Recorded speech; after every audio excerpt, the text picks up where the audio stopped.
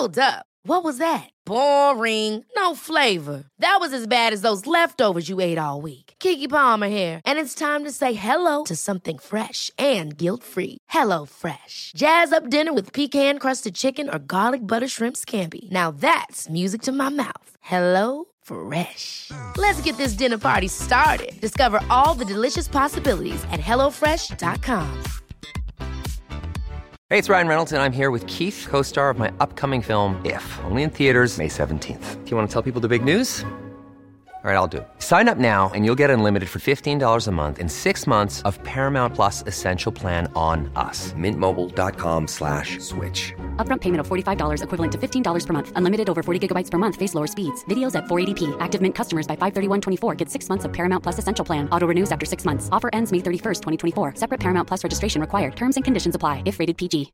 One size fits all seems like a good idea for clothes until you try them on. Same goes for healthcare. That's why United Healthcare offers flexible, budget-friendly coverage for medical, vision, dental, and more. Learn more at uh1.com.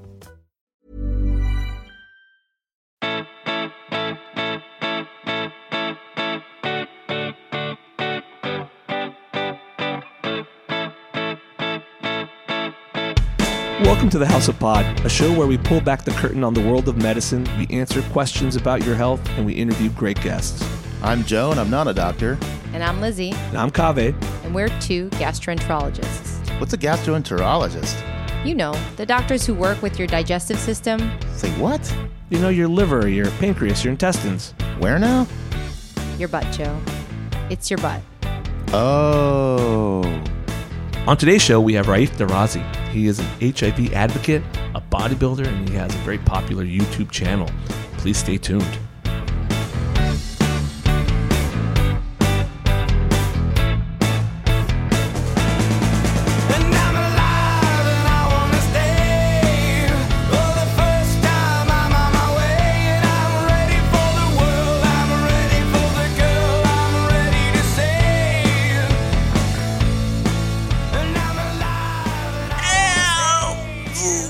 Welcome back to the House of Pod. I'm Kaveh.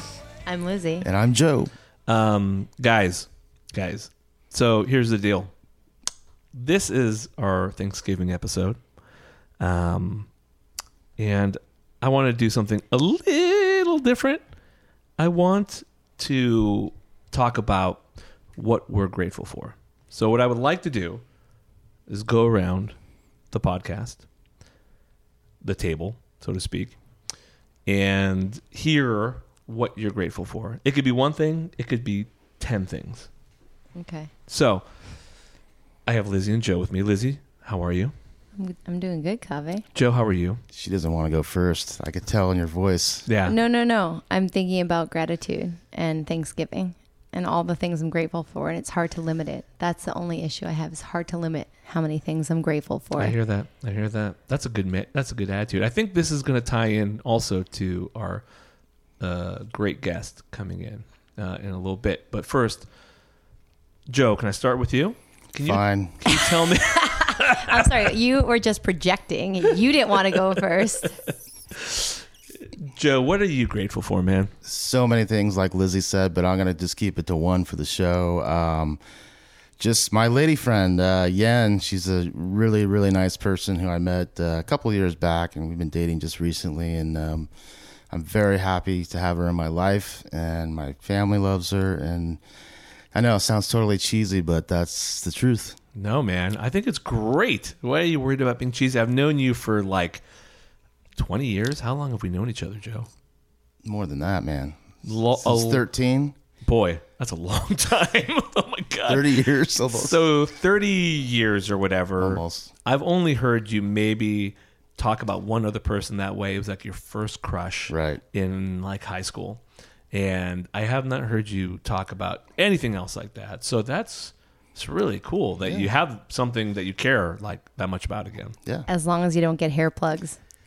It's an amazing, wonderful, heartwarming, very cheesy, but totally adorable thing that you're saying. But don't get, it's all ruined if you get hair plugs. I have to say something about that. It's so funny you brought that up because we negotiated. Not really. We never got an argument about real that. quick.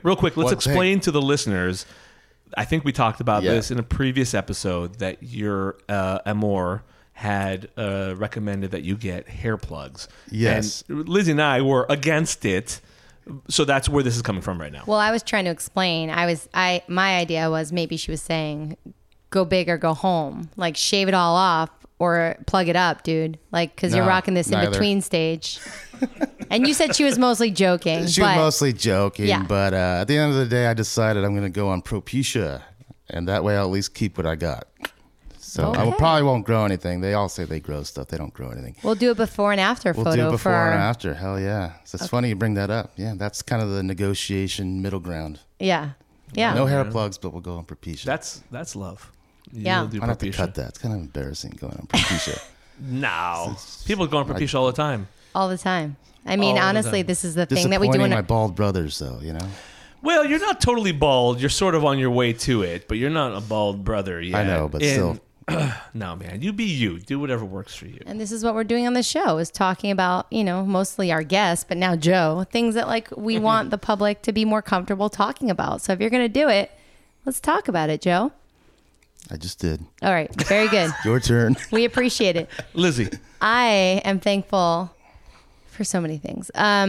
So, you know, the politics and like the election coming up, I guess, in about a year is just so much of like the media now. So I feel like I'm very grateful because all you hear about these days is like climate change. So I'm very grateful for like fresh air and parks and green. And it's like something that I feel like I think about now all the time. And it's a little bit of a bummer, but also right now I'm very grateful for it.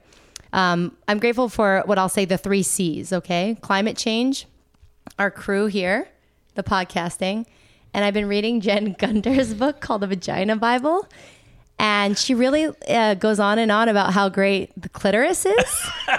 So I was wondering where that 3rd C was coming I was like, the 3 C's, climate change, or the climate right now that we have, the clitoris, and our crew, our House of Pod crew here. I am very grateful. I think what we're doing is a lot of fun. I hope it's helping some people.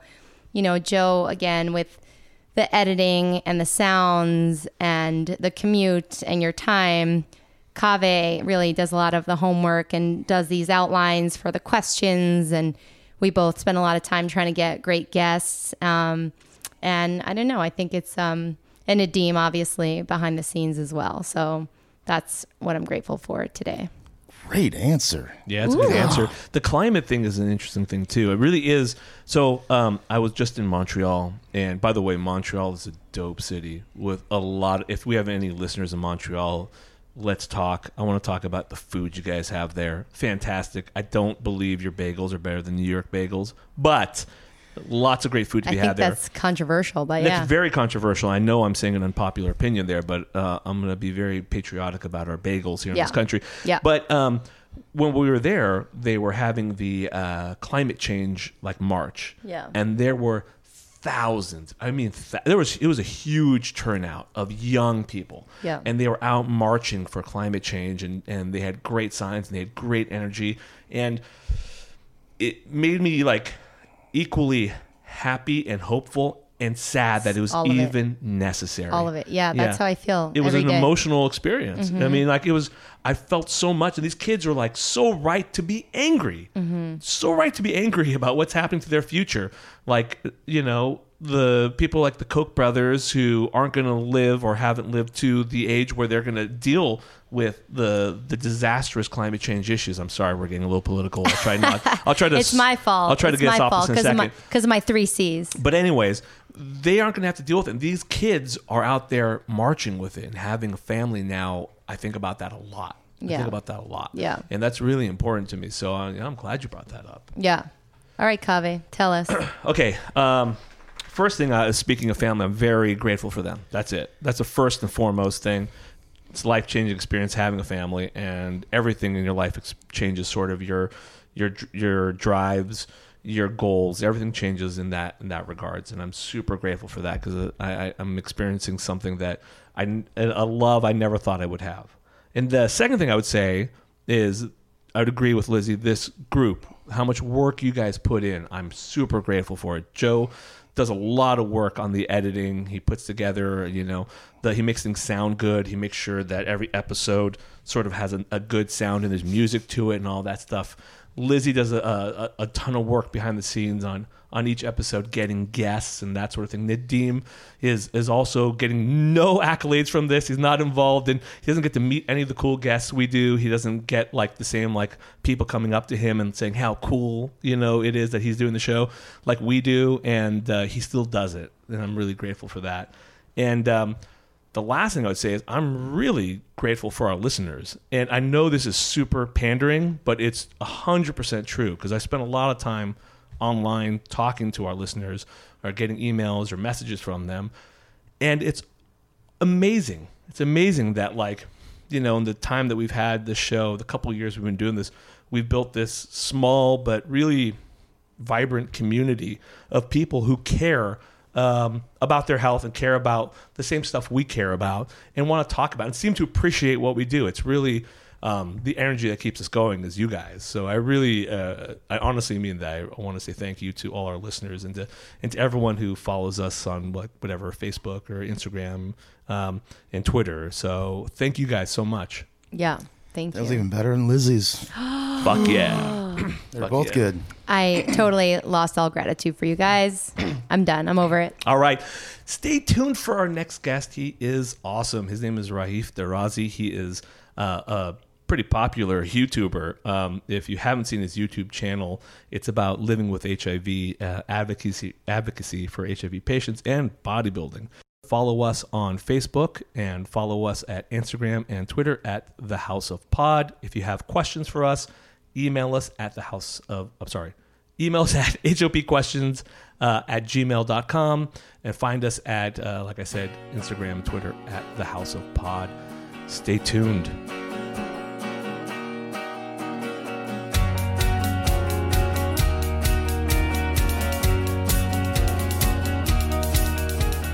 All right, with us today, we have Raif Derrazi. He is an HIV advocate. He's a competitive bodybuilder, and he's a YouTuber. He has a great channel, and he talks about living with HIV, working out, the right mindset, and all that stuff. Raif, thank you so much for coming on the show. Thank you for having me. Yeah, we've been watching your videos. Everyone will check them out. We'll post links. We really appreciate your honesty and your willingness to talk about your story. So why don't you start by telling our listeners when you were diagnosed and how that happened for you? Yeah, so I was diagnosed back in 2012. I was diagnosed with HIV a week before my 27th birthday. And then, ironically, my follow-up appointment was on my 27th birthday. And that's when I was informed that I actually had AIDS. So yeah, that was quite the wake-up. What was happening at that time? What symptoms were you having, if any? Oof, a lot. Probably can't remember them all, but I know I had oral thrush. I had swollen lymph nodes. I had dyshydrotic eczema. I would just general fatigue, muscle soreness, dizzy spells. I had a sore in the back of my throat. Oh yeah, the oral thrush. That's all I can think of at the moment. But I had a lot, and I was getting sick all the time. How long was this going on for? I would say probably a year and a half.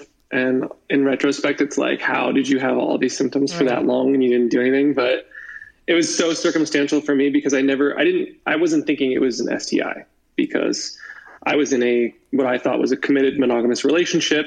So I thought there was just something going on with my body and I had symptoms that were just popping up here and there. So I didn't connect them all. Right. So for our listeners, you say STI, which is sexually transmitted infection. And when we were med students and doctors for many, many years, we called them STDs, sexually transmitted diseases. But we've joked on the show before and will again many times that, we're trying to be a little bit more politically correct with our terminology and try to understand the patient's perspective. So we'd rather call it an infection than a disease. It's a bit kinder. And before that, it was venereal disease, VD. Like all of our parents probably called it VD. I remember that too. Yeah. So every 5 or 10 years, it changes. So you were diagnosed when you were, I think you just said or told us 26 or 27 years old. So how did that rock your world as like a young, healthy man who was just getting into bodybuilding? Well, at the time, bodybuilding wasn't even on the radar. Yeah. I was just living my life kind of on autopilot a little bit. And when the doctor told me that, I completely lost it. I broke down. I was sobbing in tears. I assumed that I would be dead in like 3 years, and that was going to be it. So that was my worst fear in life, was getting diagnosed with HIV. It happened. And I was like, okay, well, immediately my mind was like, okay, what am I going to do with the rest of my life? Do I even continue going to school? Do I work? What do I do? Like, you know what I mean? I'm going to be dead, whatever. And then, it's been a learning curve since then to realize that that's not at all my fate. Right. When you were diagnosed, were you had a partner at the time? Is that correct? Yeah. And how did that, I'm assuming you had to go tell your partner at that time. How did that discussion go? So I waited till he got home from work, because we were living together. It was 3.5 years at that point, and let him know. And then, it was very somber, of course, and like craziness, but he was very supportive at the same time. He's like, it's okay. Like, we're going to get through this together. And then he had to go get tested, and then he found out that he had AIDS as well. So AIDS, you say AIDS as opposed to HIV. Yeah. How did is that what they diagnosed you with? They said you had AIDS at that time? Mm-hmm. My CD4 count was 169 when I was diagnosed. Okay, wow. And were you at that point, when you were first told, how much of an understanding did you have about HIV? It sounds like probably not much. No, and it's ironic because when I was living in Orange County, I actually volunteered for a nonprofit that was specifically geared towards 18 to 24-year-old males who were at risk for HIV, and it was all about HIV prevention. So you would have thought that I would have been well equipped to handle that and know what it is I was dealing with, and I just didn't have any information. That's crazy. That's a pretty common thing, man. Like, it's so outside of the realm of what you expect to have happen. I mean, you were in a monogamous, committed relationship. My guess is you probably were checked in the past, Yeah. And I'm sure it came as a shock. I think it would to anyone in that situation. Yeah. How did you go from? And what was your course? Was it like family support, social support, medical support, self-education? How did you go from I'm going to die to this is going to be okay, right? Because that is the thing that you're saying. You felt like this panic and this sense of dread and this doom, this fear of death. And we know a lot now about, I mean, maybe you didn't know when you were diagnosed in 2012, but if you read newspapers and stuff, you know a little bit more about it. But you get the diagnosis, and it's not the same as what you know intellectually, right? The emotion and the brains are separate. Totally. So what happened for you that you were able to ground yourself and move forward? Immediately, the immediate people that I was in contact with, like the physician who diagnosed me and told me, immediately was like, I was sobbing. So she's like, I'm going to leave the room for 10 minutes. Call someone that you love and you trust, and let them know. So the first person I called was my mom, and I told her, and she, of course, that was ever since I came out as gay. That was her. She was just like, you're gonna end up with AIDS, and you're gonna go to jail at some point, and you're gonna die. Those were like the key markers in her head. I don't know why. Like 1 out of 3, Mom. Right. Yeah. So it was like her fear had been realized as well, and she was really upset at first, and of course later on she, became better educated. But then it was also my doctor who ended up being the person who was taking care of me, my primary care physician. Like the way that she was trained, and I noticed this from our very first few appointments together, it was not just clinical. It was very like, sit down. Okay, tell me about yourself. Like, what do you love to do? What are you doing in school? Who are your friends? Are you in a relationship? Like, she wanted to know all the details. And every time we met up, she would ask the follow-up questions. Nice. So it was like amazing people like that. And then really well-developed linkage to care. So along those lines, a lot of our listeners are also medical professionals. So that clearly worked in their favor. But were there any things in this process of being diagnosed, of being treated, where you may not have necessarily criticism, but you might have some feedback for the medical profession as to what might have went wrong or what could have been done better in your case? So there were people who were staffed this was at LA County Hospital, and they have the Rand Schrader clinic, I guess, is just for HIV patients. One of the nurses was actually very ill-equipped to be handling people like me one-on-one. When I got there for my follow-up, and I hadn't found out that I had AIDS yet. It was on my birthday. I'm sitting in the doctor's office waiting for the doctor, and the door's open, and he walks by and sees me. And then he comes back in, stops at the doorway, and he says, he's like this big, like 6'3" guy with tattoos, piercings, like hunched over. And he goes, "Hey, you know why you're here, right?" And I'm like, yeah, because I have HIV. And he's like, you got way more than that, bro. You got full-blown AIDS. And then walks off. Yeah. Wow. I was like, what was like, oh my God. I'm trying to think about what his mindset was there. Like, what was the approach there? What was it like? It felt like I felt judged, and I felt like this kid's an idiot. How come he didn't do this sooner? How come he let it advance this far? Like, what the fuck? Yeah. Oh, sorry, I'm watching my mouth. You can curse here. That's all right. That's okay. Okay. No, we won't judge you. It's a judgment-free zone, buddy. Right. We do full-blown cursing here. Yeah. So full-blown cursing. So full-blown the keywords. Yeah. Exactly. That's so rude. My I don't want to make any sort of. I don't want to help this guy's situation anyway. That was ridiculous what he said. But my guess is that he probably felt comfortable saying that because he knows that these days we have good treatments and we can control these things and we can help. But still, when you are just diagnosed, literally just diagnosed, that's not how you handle somebody. That's not how you deal with it. Yeah. And by and large, most people that I hear who get diagnosed don't know when they're diagnosed that it's a chronic manageable condition. Right. And then later on when I was sitting with the doctor and she knew I sang, so she made me sing happy birthday. And so I'm like in tears singing happy birthday to myself. And she's in tears. And then he pops his head into the doorway and he's like, oh my God. I didn't know it was your birthday. I'm so sorry. Like that changes everything. Really? Right, I'm so sorry. I was heckling you about your AIDS because if I'd known it was your birthday, I would have been much nicer about your AIDS. Next time, check someone's birthday before you ring them. Right. You know, it's funny because at the time you were probably freaked out about dying, like you said. But I'm looking at you now. I know how healthy you are, and you're probably going to outlive all of us here in this interview, and it kind of pisses me off. Right.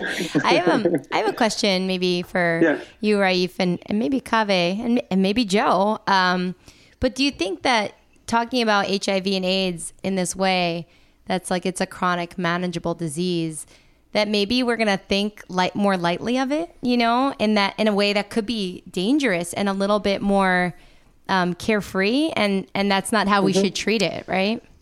Yeah, I've heard the same argument made with PrEP. Sorry, go ahead. No, I want to hear what you have to say, please. No, it's not exactly. So I'd like to hear what you're saying. The argument for PrEP, which is prophylactic, preventative exposure treatment, right? Yeah. So Truvada is the one that we talk about, where you take if you're planning to maybe have unsafe sex and you just don't want to get HIV, which works amazingly well. We had Jonathan Vogt on last year who helped do the research in this data. Yeah. So, I mean, I hear that argument and I understand where people are coming from when they say that. But at the same time, I don't think that should be, I don't think that fear is the best motivator. Yeah. I think anything that comes from a place of love, support, and then education piled in all together, working as one big communal effort is going to be the best way to get people to treat themselves with respect and other people with respect. And so I get why in the 80s and the early 90s, it was fear tactics because it was like literally life and death. And it was this major epidemic. Right. Yeah. It wasn't fear tactics. It was people were, dying by the thousands. So it was like there was no threat there. Yeah. No, but I hear what you're saying. I think it's to some degree, it's something that people in particular who have HIV should be able to claim it. And they should be able to joke about it. It's something that you kind of should own in a way. Do you find that you do that? Do you find that you're able to joke about it with people, or is it still sort of strange? Absolutely. I've recently, started to accept that more. And I think a lot of times when there is a shift in the public perception of something that is considered to be like heavy or like off, like you like hands off, like you can't touch it. Once people start to joke about it, it kind of signifies a shift in the culture that like it's more acceptable and we can't have dialogue about it. It is uncomfortable, but like jokes help you break that barrier. And so like, for example, I part of my income is bartending in a restaurant. And so I started joking with my coworkers. At first it was like lighthearted jokes. Like if people would tell me to be positive, I'd be like, I'm always positive. It's in my blood. Like I can't help it. That is funny. And then later on it became a little more morbid. Like I would use it as a threat to people, like my coworkers, if they're pissing me off and we're like jabbing each other. But I'll be like, yeah, well, I put AIDS in your drink, so you already got it. Or if people are like, find out that I have free healthcare, I'm like, yeah, like you get free healthcare when you have HIV. So like, we should just have like an HIV party where I give it to everybody and we all get free healthcare. Yeah. It's like totally like, yeah. That is such a quintessential American joke. Healthcare is so expensive. We should all get HIV/AIDS, you know, which by the way, not actually funny, but totally, I appreciate when you can be light about something so difficult. So it's a great attitude. It was nice to see, like among my coworkers and friends, at first it's like shock, horror in their face when I start making jokes like that, and they're like, "Oh my God, you cannot say things like that." Yeah. And then after a while, they kind of accept it, and they're like, "Okay, well, Raif can say it because he has HIV." And then after a while, they start to like roast me about stuff like that, and I'm like, "Yes, that's what I want." Yeah, that's the best. Yeah. Amazing story, sir. When did you start bodybuilding, and do you feel that you still kind of encounter any concerns from people with your diagnosis at this stage, or is it still the same? Or what could you say about that? Let's see. It probably took me a year or two. I would say a year after my diagnosis, because shortly after I was diagnosed, I ended up breaking my ankle. I don't know if it was related to the ARVs that I was taking at the time, because it was called a tripla. Extreme side effects. And some of them was bone loss. So I'm wondering if that's one of the reasons why I broke my ankle. Anyway, as soon as I was back on my feet, I knew I wanted to reclaim not only my mental health and emotional, but also my physical health. So I started going to the gym regularly. I had never bench pressed, squatted, or deadlifted at that point. And those are like the holy trinity of bodybuilding exercises. So I really started to get into it. And then one day, one of the trainers there saw me and like pulled me aside and was like, "Hey, have you ever considered competing? I think you'd be perfect for it." And I was like, "Absolutely." So he took me under his wing, and then it's just taken off since there. And I'll be doing my first pro natural men's physique bodybuilding show in 2 weeks. Wait, what does that mean? October 12th. Natural Meaning that no banned substances are allowed. They're like WADA tested. But isn't that World Anti-Doping Agency. Wait, I was like, what is WADA? So if there is like this natural one, is there like a full-on steroids like competition? Because that would be dope. Like where they just let everybody do whatever drug they want. That would be amazing. Joe is definitely participating in next year's doped up steroid full-blown steroids Got it. Okay. bodybuilding contest. Oh yeah. Any federation that doesn't explicitly say they're natural, you can assume that it's steroids full. This is fantastic information. Thank you so much for that. So kind of along this the lines of how you started bodybuilding after the diagnosis, you've also discussed having like a victim mindset. You've talked about what a victim mindset means. Can you explain what that means to have a victim mindset and how you change that? Yeah. So early on in childhood, I actually went through quite a bit of traumatic situations with an abusive biological father that my mom and I ran away from. That's why we fled to the U.S. from the Netherlands. I was in hiding for most of my life using a fake name, and I just got picked on a lot here.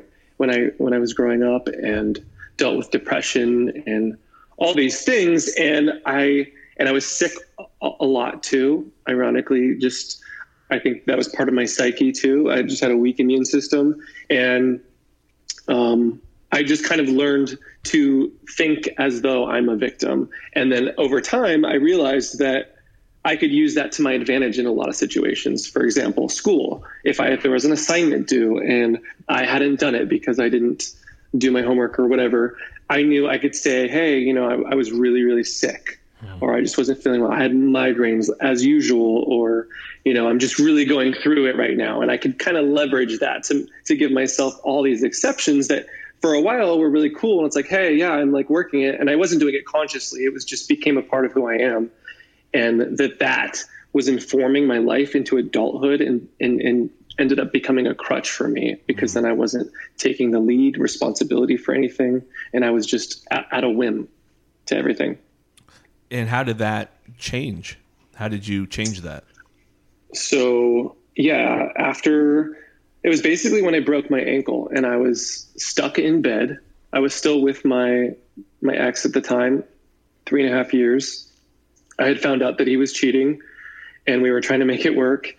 And I had basically 5 months to sit in a bed and say, okay, Raif, like you need to completely reevaluate your entire life, because I really believe that everything is connected and one thing leads to the next. And that I had brought myself to this situation that was not good. And so I needed to figure out what my part in that was. And that's when I realized my victim mentality. I was doing things like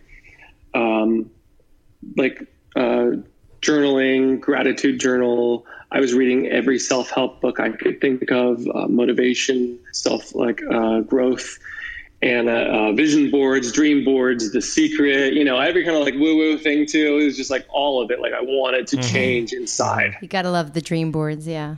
What of all that stuff you did, of all the things you probably, of all the different sort of teaching modalities, of all the different sort of philosophies, was there one that really stuck with you? Was there something like meditation, or was there yoga or something like that really worked for you? Or maybe the thing that you would tell like a younger you, like do this one thing, like what, you know, what you would tell the next generation.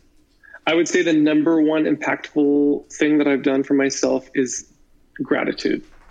Gratitude has helped shape everything, the way I perceive the world and my life and my circumstances, and valuing my body and my health.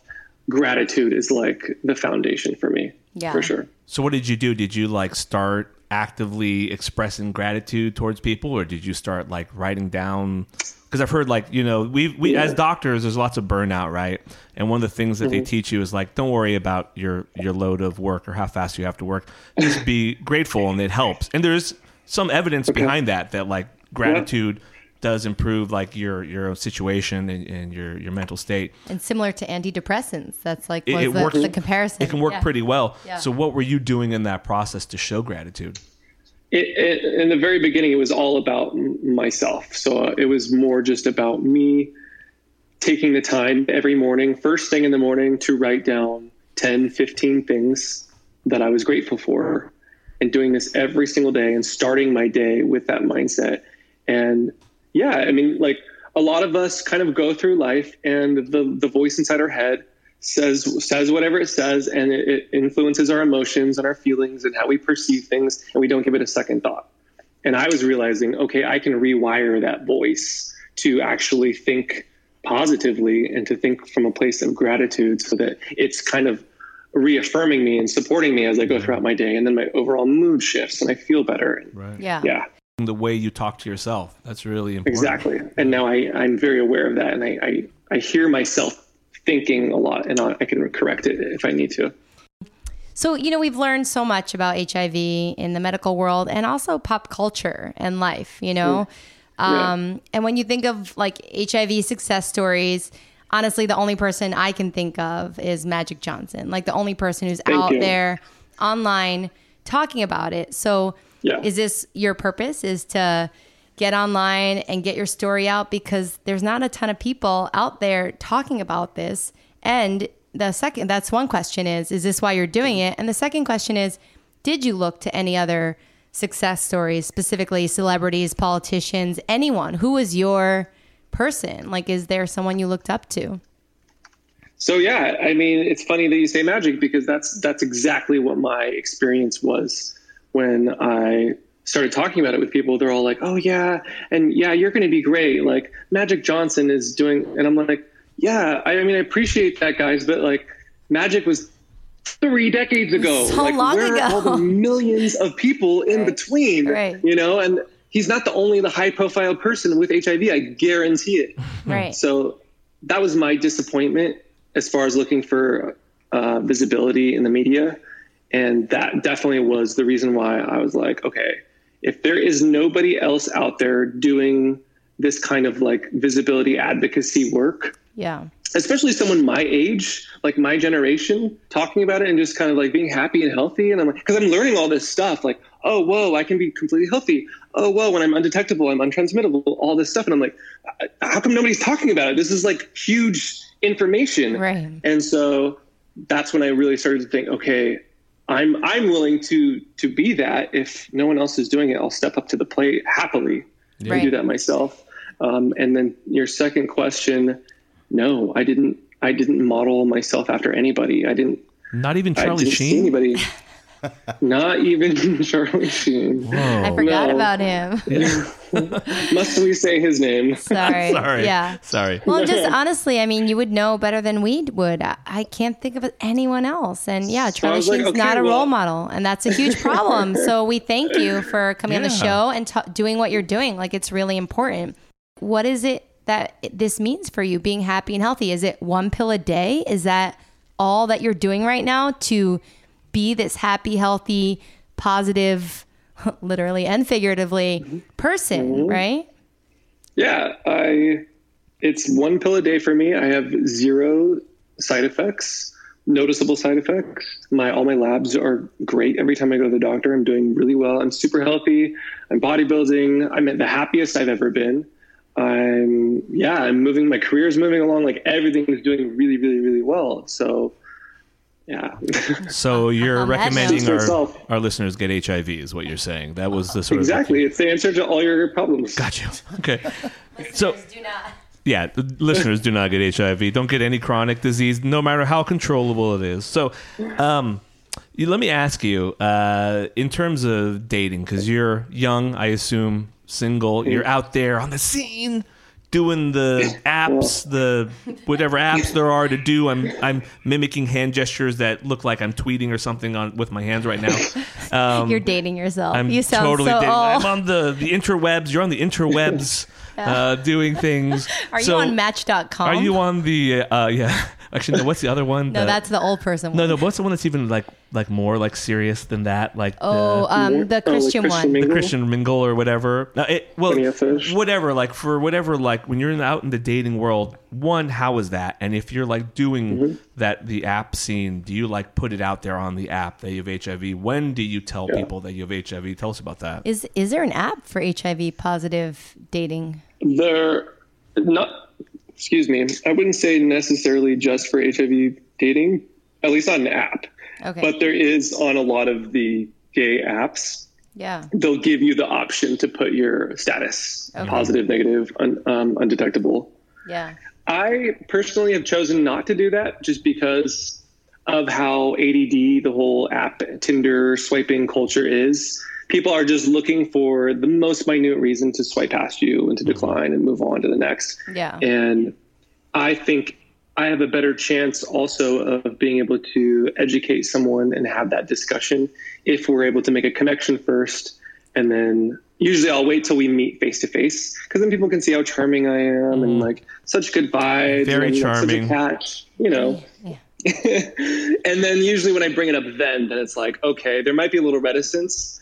But it's like, I got you. I've got you trapped. Like, you're here with me in person. You can't just exit out of the app and stop talking to me or block me. And then in that moment, so often I use that as an opportunity to educate. And I would say 9 times out of 10, that person is then, who was afraid and reticent at first, suddenly has a change of heart and is open and wants to pursue things further. Do you still find yourself running across stigma of HIV though? Like people who are like, no, I don't want to go out to a drink with you. I don't want to share a drink with you. Who knows what will happen. Do you find yourself still in this day and age encountering that? Yeah, for sure. The last really big moment I had was I was seeing a barber in the Valley here last year.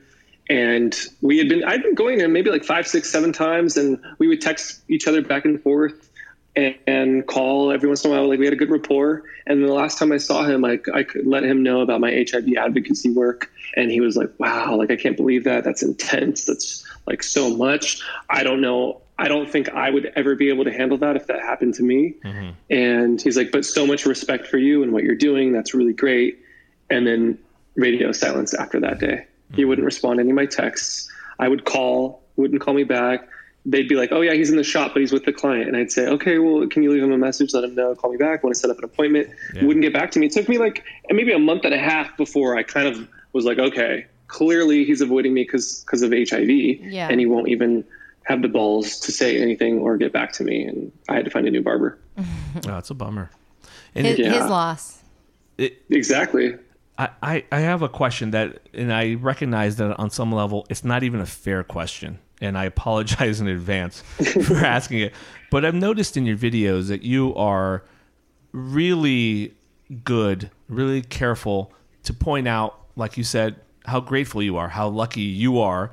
And you reference to how things were in the past. Do you feel some level of guilt almost that you were diagnosed at a time when things are so much better? Because Lizzie and I, we started medical training sort of at the end of what was the worst of it. So we saw just a little bit. We saw the tail ends. We saw like the last remaining like awful cases of AIDS, full-blown AIDS, where we didn't have much options. And thankfully, you know, now it's so much better. Do you find that you have like a little bit of guilt about that? No, I don't. Good. Good.